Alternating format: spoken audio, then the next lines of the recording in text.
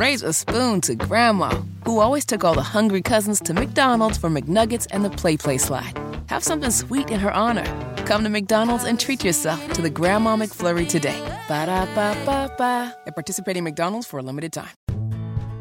Life is so much more than a diagnosis. It's about sharing time with those you love, hanging with friends who lift you up, and experiencing all those moments that bring you joy.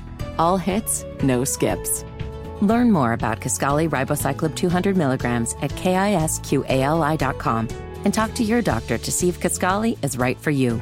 So long live singing to the oldies, jamming out to something new, and everything in between. Chris Hegardt has decided to stop by and come inside the studio with us. Charlotte FC midfielder, he joins us. It is not technically a Bodyworks Plus guest hotline appearance, although I guess it could be because it is a guest involved. And he joins us on WFNZ. What's going on, Chris? How are you, pal? I'm doing good. How are you? Thanks for having me on. I'm excited. It's my pleasure. So you got a chance to play last week, which I'm very happy to see, and happy to see the movement forward. What's it been like to start this season for you? Yeah, I think it's been good. I think, obviously, to start the year, we didn't have the best results, but I think we have been improving every week, and last week was a really good result for us. I mean, going down 2 goals away from home, coming back, showed great character from the squad and the group, and yeah, I think each week we're getting better and improving, and that's very important, and we're learning a lot every day. So I think to see us on the right path is good, and for me, I've been happy, and I've just been working really hard and trying to get some opportunities. So yeah, this is a hard statement to make, but people have made it over the course of the last couple of days, and even someone asked this about Christian Lattanzio after the game. He said that this wasn't a result that you guys might have gotten a year ago, like these last 2 against New York and against Toronto, because of the mentality of the team being more mature. How much of that have you noticed, and how do you quantify that in terms of making sure you have that resilience? Yeah, I think you said it perfectly. Like last year, we weren't strong on the road. We barely got any points on the road, and I think we made it very important and a big goal of ours to be mentally stronger and pick up road results, because those little points on the road add up over the year, and, you know, not getting 0 points on the road. So I think our team is just mentally so strong this year. We've been through a lot, and to go on the road and get these results has been very important, and it just shows the character of the team and what we're building here in Charlotte. There was an addition it was announced at the end of the preseason. Andrea Canavacolo, who has come in and become kind of the head of mental performance. Yep. Some have talked about him as part of the reason why maybe this mentality has changed. What does he bring to the table that you guys did not have previously? Yeah, I think he's been a big help to all of us. He helps us out a lot with team meetings and individual meetings, especially with all the players on the team. And I think he's just brought a lot of knowledge and experience to the group, and have taught us a lot of stuff about going away from home, being on the front foot. And honestly, I think he's helped us, and that you're kind of seeing that with the results. You know, we're going away, and we've been really strong away this year. And last year you didn't see that when we didn't have him. So I think he's been a big help to the team. The other thing, as we're talking with Chris Hegardt in studio, Charlotte FC getting ready for Real Salt Lake, is that Christian Lattanzio has mentioned about playing at home. Sometimes there might be almost an inherent increase of pressure when you're playing inside your own building. How do you curb that? How do you manage that? Because, as you guys know, the form has not been the same. It hasn't necessarily been the fortress that we came to know it as last year.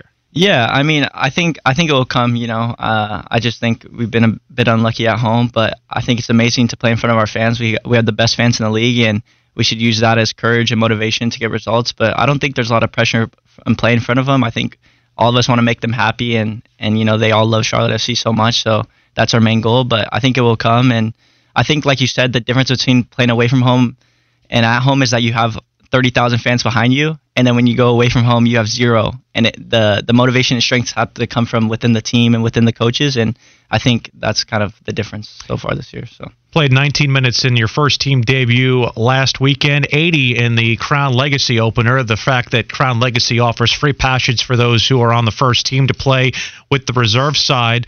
How much of a tool this is Crown Legacy, where if you're not necessarily getting first team minutes, you're able to stay 90 minutes fit with that side, but also have a lot of the same philosophies that you have from the first team side? Yeah, I think it's very important. I think you saw last weekend or 2 weekends ago, me and Ben were on the bench for the first team game versus Red Bulls, and Ben played a little bit and I didn't play, and then the next day it turned around and we both played in the Crown Legacy game. And I think it's very important because we're able to stay sharp and keep our bodies moving, because you can only train so much, but match sharpness and match fitness is very different. So I think the connection between the second team and the first team is very important, and you've seen it so far.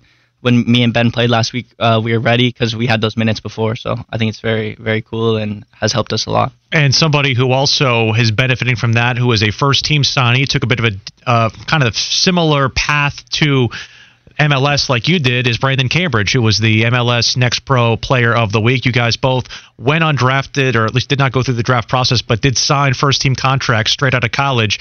And I found it very interesting. You doing the same thing out of Georgetown, being part of an academy down below as well, and Brandon having kind of the same background. How much of the two of you guys kind of bonded together over that similar pathway, and it seems like he's definitely hit the ground running in his MLS career? Yeah. Brandon's a great kid and great player. I think we're really good friends, and yeah, he's been playing great with the Legacy, and we had similar journeys and similar paths. So I've been here for a year, so I try to help him out and give him advice as he gives me advice and stuff. But I think the Legacy is good for him because he can get minutes and show what he can do, like you saw last week with his 2 goals and man of the match performance, and that'll keep him ready for when he'll get his first team opportunity. But he's a great player and he's been working really hard, so I'm happy to be his friend and be able to play with him.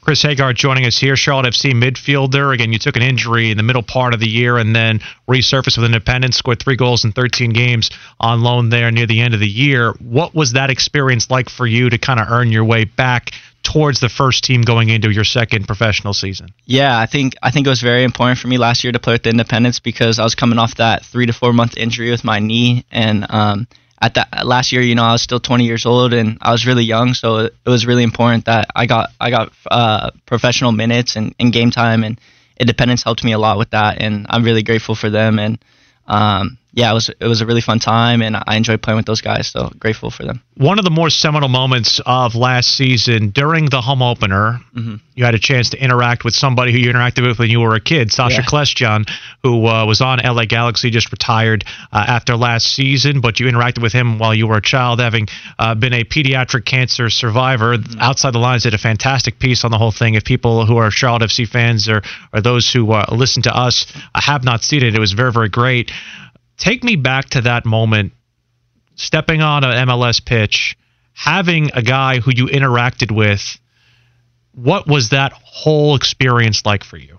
Yeah, it was pretty crazy, to be honest. It was a full circle moment, I think, in my life. I think, I saw him when I was 8 years old when I had cancer and was really down in my life, and then obviously I reunited and played against him when he was 36 and I was 20, and my home professional debut in front of 75,000 people. So I think it's a pretty crazy moment, and I think the moral of the story there is just be a good person. You never know what's going to happen in life, and that moment has kind of taught me to go help other people in the community, and I like to do a lot of hospital visits and check in with younger people because I know how much it means to them, and so it's real cool, and it's a great way to give back. And the other part of this that I find also very interesting too is that the team very much rallied behind you from that particular experience, and it's become almost like you're almost a fan favorite in that way because of how much that really resonated with a lot of people. In terms of going forward, obviously, in terms of your season, you're hoping to try and get things going with Real Salt Lake this weekend and possibly get yourself into it some more minutes. What is the thing about your game that you want to see develop and get more into in terms of your second year? What are you working on to try and get better at? Yeah, I think I think I have it technically, and I think the biggest thing I'm trying to keep working on is just maturing as a player, picking up good positions in the field, and I've been working with the coaches, and Latanzio's been helping me a lot with that. So I'm just every day trying to learn more and be around this environment and learn from players like Ashley Westwood and older guys that have all that experience. And yeah, that's pretty much it. Just my mindset is go into every day, learn as much as you can, improve as much as you can, and work hard, and good things will happen. So I think I've been taking it day by day and trying to enjoy as much as I can. The thing we heard from a lot of players is that he is very hands-on when it comes to the way that he individually talks with players. Like, he'll go into film study. He'll do a lot of extra work with people. And I think there was maybe a concern that maybe you would lose that if he was the head coach, but he has taken it and continued with it. How much has he helped you with his kind of individualistic approach to making sure that he touches every player in a particularly profound way to make sure that they get the most out of each other? Yeah. He's a really smart coach. I mean, I think he knows a lot of parts of the game that many people don't even see. So especially when he took over as head coach, he taught me a lot of things that I didn't really know. And he spends a lot of time with us all individually on the field after training, talking to us. And sometimes he's pretty hard on us, but I just know because he wants the best for us and wants to help us become the best players we can. So I appreciate that. And yeah, like I said, like you just got to learn from him because he has so much experience at the top level, coaching so many top players. So take advice because he's coached so many good players and developed them. So hopefully I can be a top player one day. Formerly with the Seattle Academy, so Real Salt Lake is not necessarily a stranger to you from at least growing up standpoint. What do we know about Real Salt Lake going into this weekend? Yeah, I played there a few days in my Sounders Academy days, but yeah, the elevation, it's cold over there. A nice stadium, so I think it should be fun to play over there, and they get a good crowd, so it should be a good game, and I'm excited to go back towards the West Coast area. I was about to say a little bit of a home atmosphere there for you. Just like a 2-hour flight, yeah. A little bit.